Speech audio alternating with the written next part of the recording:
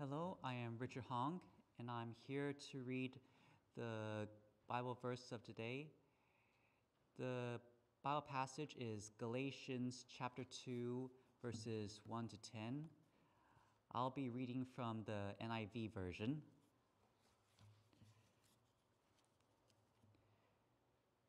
"14 years later, I went up again to Jerusalem, this time with Barnabas. I took Titus along also. I went in response to a revelation and set before them the gospel that I preach among the Gentiles. But I did this privately to those who seemed to be leaders, for fear that I was running or had run my race in vain. Yet not even Titus, who was with me, was compelled to be circumcised, even though he was a Greek. This matter arose because some false brothers had infiltrated our ranks to spy on the freedom we have in Christ Jesus, and to make us slaves. We did not give in to them for a moment, so that the truth of the gospel might remain with you. As for those who seemed to be important, whatever they were makes no difference to me. God does not judge by external appearances. Those men added nothing to my message. On the contrary, they saw that I had been entrusted with the task of preaching the gospel to the Gentiles, just as Peter had been to the Jews. For God, who was at work in the ministry of Peter as an apostle to the Jews, was also at work in my ministry as an apostle to the Gentiles. James, Peter, and John, those reputed to be pillars, gave me and Barnabas the right hand of fellowship when they recognized the grace given to me. They agreed that we should go to the Gentiles, and they to the Jews. All they asked was that we should continue to remember the poor, the very thing I was eager to do." May God bless the reading of his word.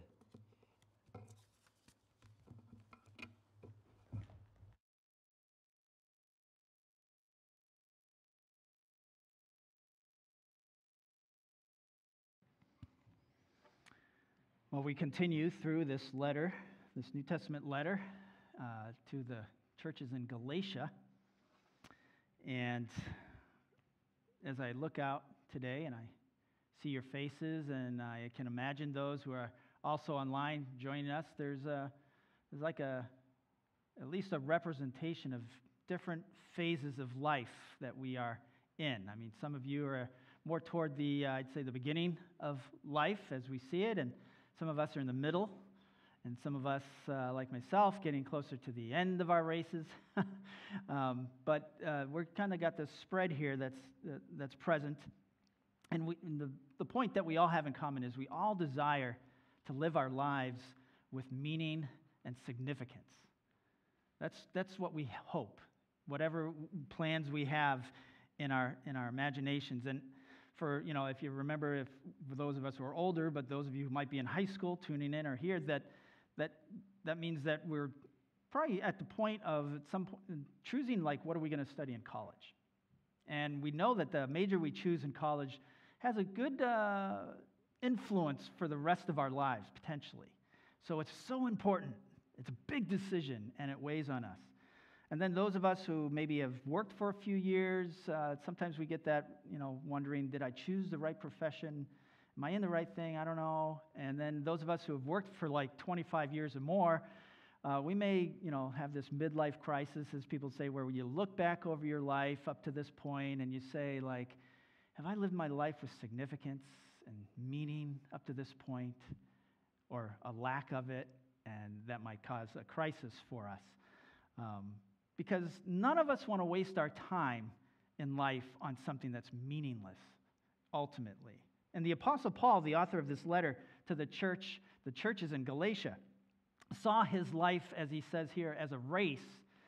And he definitely did not want to be running his race in vain, in a sense, meaningless race in the way he was running. It reminds me, as I think about running a race in vain, of a time when I was in 6th grade, and I ran a race in total vain. And I was in elementary school, Harrington Elementary School in Chelmsford, Massachusetts. And right next to the elementary school was the high school. And the high school, my brother Mike was there, a senior in high school, and he was the MVP of the track team, MVP meaning most valuable player. And he ran what, at least at that point in history, was the 50-yard dash. It's shorter than the 100-meter. And my brother was fast. He was really fast, MVP. So I, being 6 years younger, being in 6th grade, I wanted to be like Mike. And so, and I bring this up because our elementary schools in Chelmsford had a 6th grade track meet, where all the elementary schools would bring their teams and they would compete against each other at the high school track. And so I wanted to be on that. So I made it on the team. My race was the 440-yard dash, which is just once around the track. And I remember the race. The gun went off, and we took off together. I had a friend, Andy, that was running with me. And around the first turn of the track, there's only 2 turns, right, on the track going around once, he got a cramp. And so he started to slow down. And being a good buddy, I stuck with my friends. And meanwhile, the pack was going ahead of us, and they were getting further and further ahead of us, but I was staying with my buddy. And then as we went around the second turn, the last turn before the finish line, I told him, okay, I'm just going to go for it. I'm going to leave you behind. And he's like, yeah, do that. So I just took off running as fast as I could, sprinting, and I caught up to the pack, and I was passing people left and right, and trying to get to the front of the pack before the finish line, and I failed. I came in 4th place. And, only 1st, 2nd, and 3rd place get ribbons. But I came in 4th place. And so I remember thinking, like, man, if I didn't hang back with my buddy Andy and I ran this race differently, I might have won, or maybe at least came in 2nd and 3rd and got something for it. But I ran that race in vain. And I will never know if I would ever have gotten better position to this day because I ran that race in vain. And life is like a race. And we don't want to run it in vain, as we see with the Apostle Paul. Are you running in vain if you think about your life today? Would you say you're running your life in vain? And how can we make sure that we do not run life in vain? Well, the Apostle Paul had this same concern, and he stated it in the 2nd verse of our text. He said, I went in response to a revelation, and meeting privately with those esteemed as leaders, I presented to them the gospel that I preach among the Gentiles. I wanted to be sure that I was not running and had not been running my race in vain. And so from our text today, we can learn from the Apostle Paul how not to run our life in vain, as we can see some things in this text and from Galatians up to this point. And I'm going to use this acronym, which makes sense in the context of RACE, 4 letters, that spells these principles that we can follow and learn from the Apostle Paul to make sure we, as followers of Jesus, we're not running our lives in vain. And so the first principle that we can learn from the Apostle Paul, and we see this in the early parts of Galatians, is to respond to God's call in our life. Have you responded to God's call on your life or for your life? According to the Bible, God calls us to many things. But the first and most essential call is to follow his Son, Christ Jesus, as Lord, to believe in him as Lord of all. And Paul responded to this call, we learned in the previous messages, on the road to Damascus. He was literally knocked off his horse, and he was confronted by the Lord Jesus that, why are you persecuting me? And so he responded in faith to follow the Lord Christ.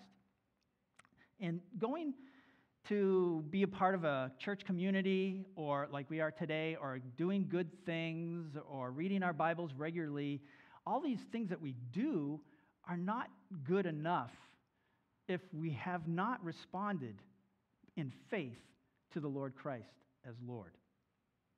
And we cannot put this off. We need, first and foremost, to respond, the R of race. And if you're listening today, or you're here and you have any questions about the faith of Christianity or following Christ Jesus as Lord and what that means, then talk to me about it. Ask the other people here about it, or people you know that follow Christ.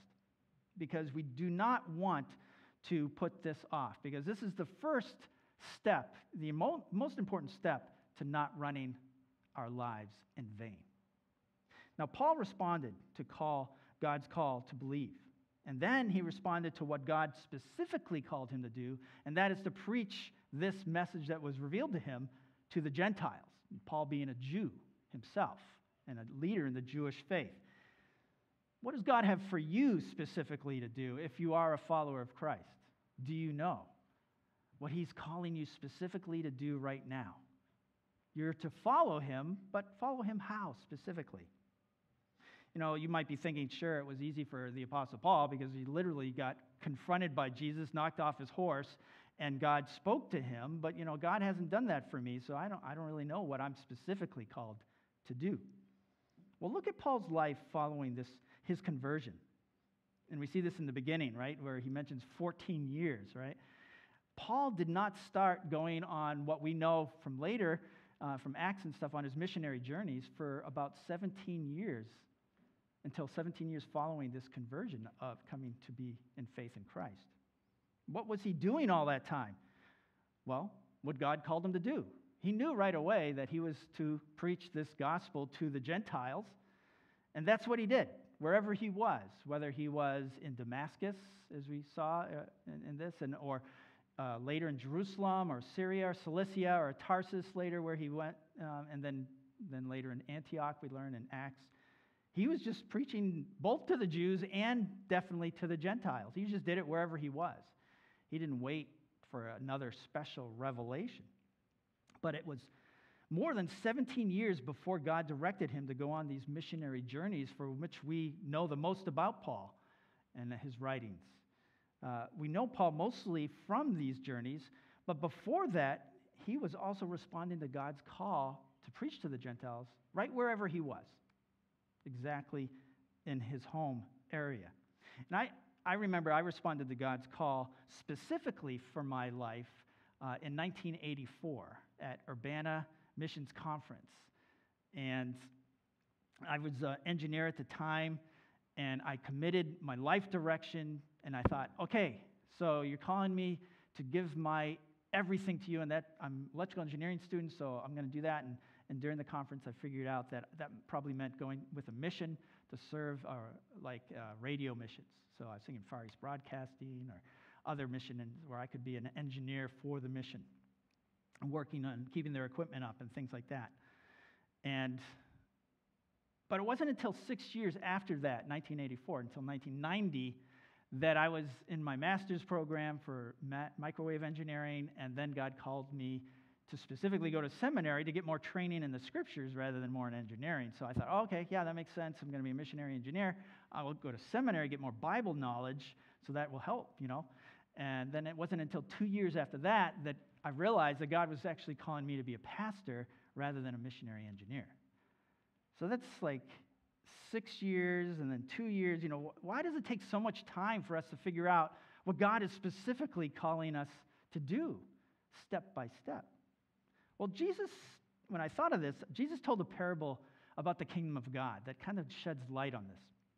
It's in Matthew 25, and it's a parable of the talents, if you remember that.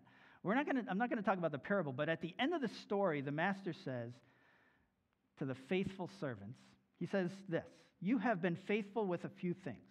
I will put you in charge of many things. Come and share your master's happiness." And from this, why does it take so much time for us to figure out God's maybe specific calling for us for our life? And oftentimes it's because we need to be, first and foremost, responding to God's call for our life in the little things of life, in the everyday stuff of life. And as God sees that we are faithfully following his call, and that right where we are, the here and now, then he will begin to make clear what specifically he has for us to do, and entrusting us with more and more for his kingdom work. So the question first for us to ask is, have you responded to God's call for your life? And if so, do you even know what God is calling you specifically to do at this moment? So the first thing is respond to God's call for our life. We see here, learning from Paul's example. The second thing Paul did, and we can do as well, is act on the truth. And we already mentioned this. Paul acted immediately on what was revealed to him. As I was thinking about this, May and I used to live in Southern California for over 3 years. And there's this, I don't know if you guys have heard, but Southern Californians kind of have this pride that they live in a part of the country where in the morning they say they can go skiing in the mountains, and in the afternoon they can go water skiing in the ocean.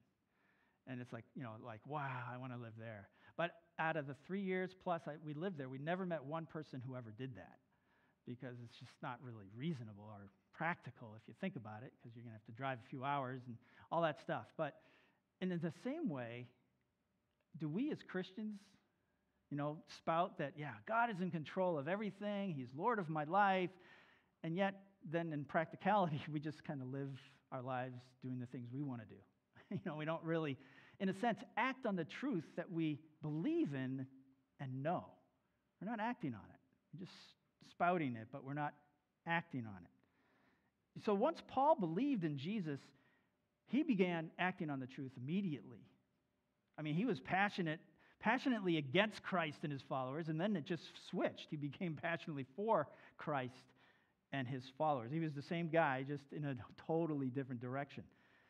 And we see this change in him, and it says in Acts chapter 9, verse 20, it describes this change. And at once, it says, he, meaning Paul, began to preach in the synagogues that Jesus is the Son of God. And you might think, why was he preaching in the synagogues? He's supposed to be preaching to the Gentiles.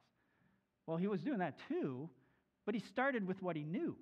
And he was a Jewish leader, so naturally he was going to go to the synagogues, as we see him do even on his missionary journeys. He always went to the synagogues first, and then branched out from there. But Paul did this faithfully wherever he was.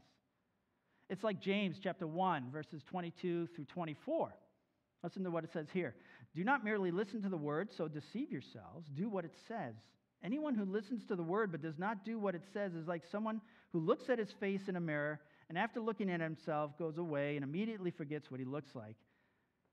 I always had a hard time about this, but it just makes sense now, because if you and I, like we do, most of us, look in the mirrors in the morning, see if we're ready, presentable, right? And then immediately after we leave the mirror, we forget what we look like. That's just foolish. That doesn't happen. We remember what we look like. But if we forget, then we're foolish.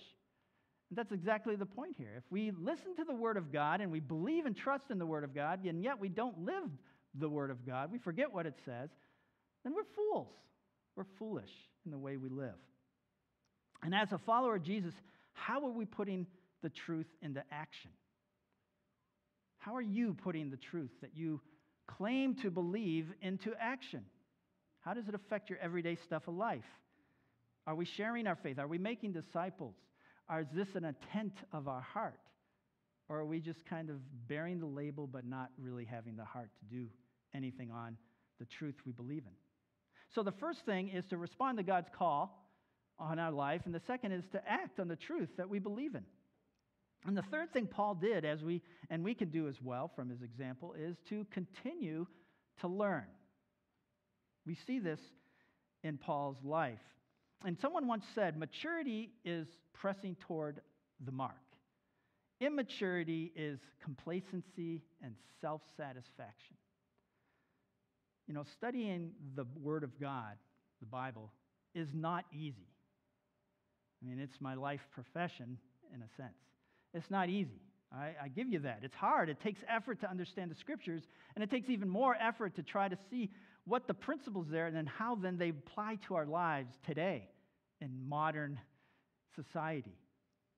It's not impossible, but it takes effort. And we like to think that when we approach the Scriptures of the Word of God, that if we read it or we study it, then we're supposed to get this spiritual, adrenaline rush. Because, it's the Word of God. It should just, wow. But reading the Scriptures and studying the Scriptures is more like taking vitamins, right? When we take vitamins, we don't get this rush of energy from taking vitamins. No, we take vitamins because we think and we know that if our bodies get the things and the resources it needs to be healthy, it makes it stronger to fight diseases that are in the society that we're exposed to. And so vitamins, over a period of time and regular habit of taking them, can help make our bodies stronger.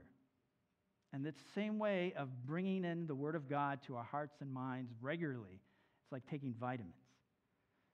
Paul continued to grow in Christ and preach the gospel. And while he did this, he met these people that opposed his message to the Gentiles. But it didn't stop him because his message created this controversy among these other, quote, believers that were giving him this trouble. And this is what he described in verses 3 through 5 of our text. He said, "Not even Titus, who was with me, was compelled to be circumcised, even though he was a Greek. This matter arose because some false believers had infiltrated our ranks to spy on the freedom we have in Christ Jesus and to make us slaves. We did not give in to them for a moment, so that the truth of the gospel might be preserved for you." See, this letter to the Galatian churches was in response to the accusations that these believers were bringing up about what Paul was preaching to the Gentiles, of the freedom they can now have in Christ Jesus through faith. And this opposition didn't make Paul stray. It just made him grow deeper in the Lord and in the gospel message. And he remained faithful to the message God had called him to preach. You know, there's a Chinese proverb that says, "Be not afraid of growing slowly. Be afraid only of standing still," not moving at all. You may be thinking, well, how can I tell if I'm growing spiritually? How do I measure that? Well, Oswald Chambers gave a great suggestion. He said, "Measure your growth in grace by your sensitiveness to sin." How sensitive we are to the sinful thinking and habits of our hearts will show us how and if we are growing in our Lord Christ. So how are we growing or training ourselves or learning to run this race of life that Christ has called us to do? Well, there's plenty of ways. Through regular personal Bible study, we could do that, like taking vitamins, through joining a class like 10 a.m. on Sunday mornings before worship here over in the Matilda Center. If we're a youth, then join SWAT Fellowship. They have studies of the Scriptures. They have fellowship together. Do that. If we're college or older, then join a life group. You know, my eyes were open to the larger kingdom of God on this earth in the church than what's been happening when I went to that Urbana Missions Conference in 1984. And likewise, conferences can really, any kind of conferences can, like that, can stimulate our spiritual growth and get us to look and know things beyond our little area of our lives. We can read books. There are many, many, many podcasts available that are really available to listen to, and online courses to learn from. I mean, the opportunities are everywhere to learn and grow in Christ and knowledge and then act on what we learn. The question is, are we continuing to learn about the truth that we hold dear in our hearts? When we are learning more of Christ and acting on the truth that we learned, we are growing in Christ. Period. That's the truth. You know, there's an internet myth that fish will only grow up to the size of the tank that they're in. They'll just stop. That's a myth. It's not true. What actually stunts the growth of fish that are in tanks or sharks or whatever it is the lack of exercise, of food, and the environment. In a sense, they're not getting enough resources. So naturally, that's going to stunt their growth.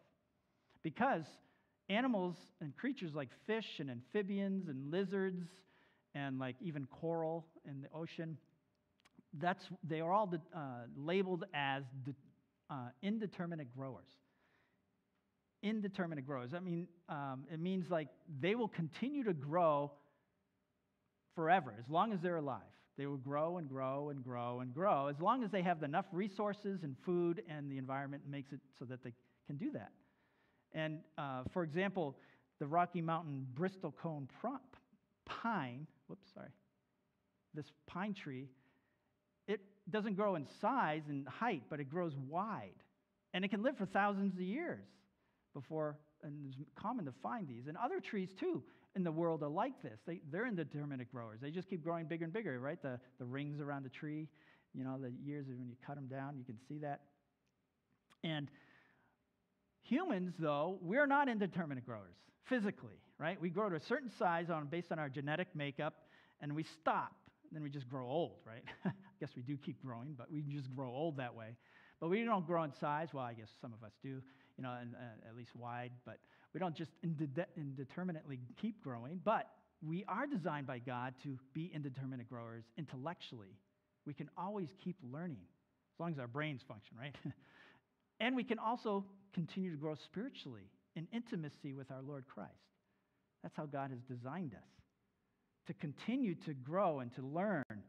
And if only we would just leave our little, in a sense, fish tank of our lives that we continue to keep ourselves in and expand our minds to what God is doing in the world and how He has made us and our potential for being involved in something like that in some way, either here where we are or out, then we will begin to realize our full potential and how God has given us. And this is why a short-term mission trip is a great opportunity to grow. I mean, everyone that follows Christ should at some point consider joining a short-term mission in their life. It's like an intensive discipleship opportunity. And if we're serious about growing in Christ, then consider applying at some point in the future when the pandemic makes it possible for us to travel across seas or other places more safely. But yeah, our church is big on short-term mission trips, or at least it was before the pandemic. So consider joining that when the pandemic loosens up.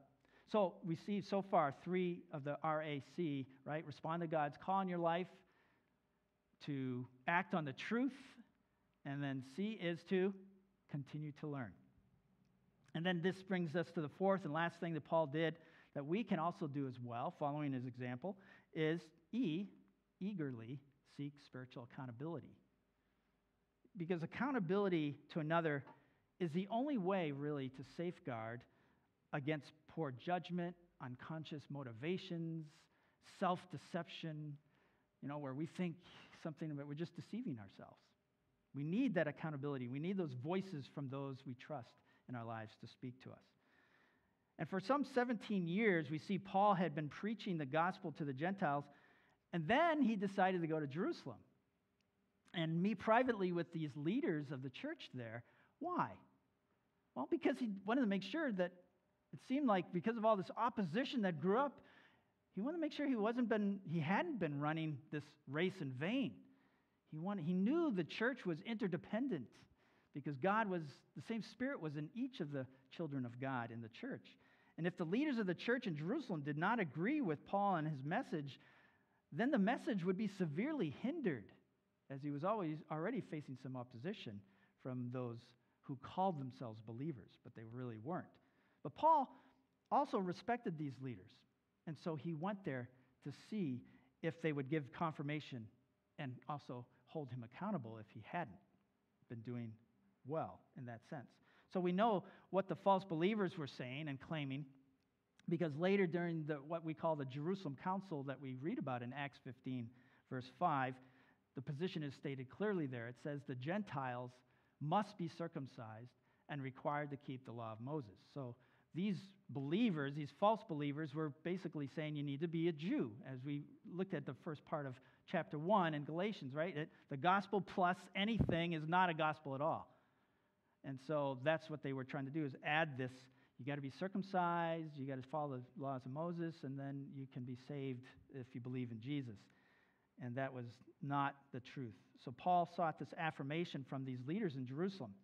And Paul reported their response in our text in verses 7 through 9. Listen again. It says, on the contrary, they recognized that I had been entrusted with the task of preaching the gospel to the uncircumcised, meaning the Gentiles, just as Peter had been to the circumcised. For God, who was at work in Peter as an apostle to the circumcised, was also at work in me as an apostle to the Gentiles. And James and Cephas, which is just another name for Peter, and John, those esteemed pillars, gave me and Barnabas the right hand of fellowship when they recognized the grace given to me. They agreed that we should go to the Gentiles and they to the Jews, the circumcised. See, Paul understood this interdependency of the church. And so he wanted to go and get this affirmation from these leaders. So therefore, then, the church can work together in preaching the gospel to the world. He sought accountability and confirmation. The deceased musician Steve Green, he was big in the Christian music scene when I was a young adult before his life was taken in a plane crash. This is what he said. I like this. It says, accountability to us is unnatural. Our tendency is to only let others know enough about us to give others a good impression. We are all recovering hypocrites. So these 4 principles we learned from the Apostle Paul. Let's just go through them again. Respond to God's call for your life. Act on the truth. Continue to learn and eagerly seek spiritual accountability in the sense of how can we evaluate if we're running our life race in vain for the Lord Jesus. Kierkegaard, the Danish philosopher, told this story once about a goose who was flying and he got injured, and so he crash landed into a barnyard. And as he was recovering, he was with a bunch of chickens, and so he ate with the chickens and he slept with the chickens, and after a while he started to think of himself as a chicken.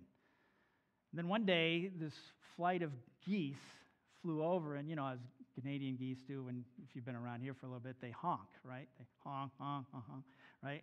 And he heard that, and something stirred in his breasts, and he started to flap his wings, and he rose into the air a few feet.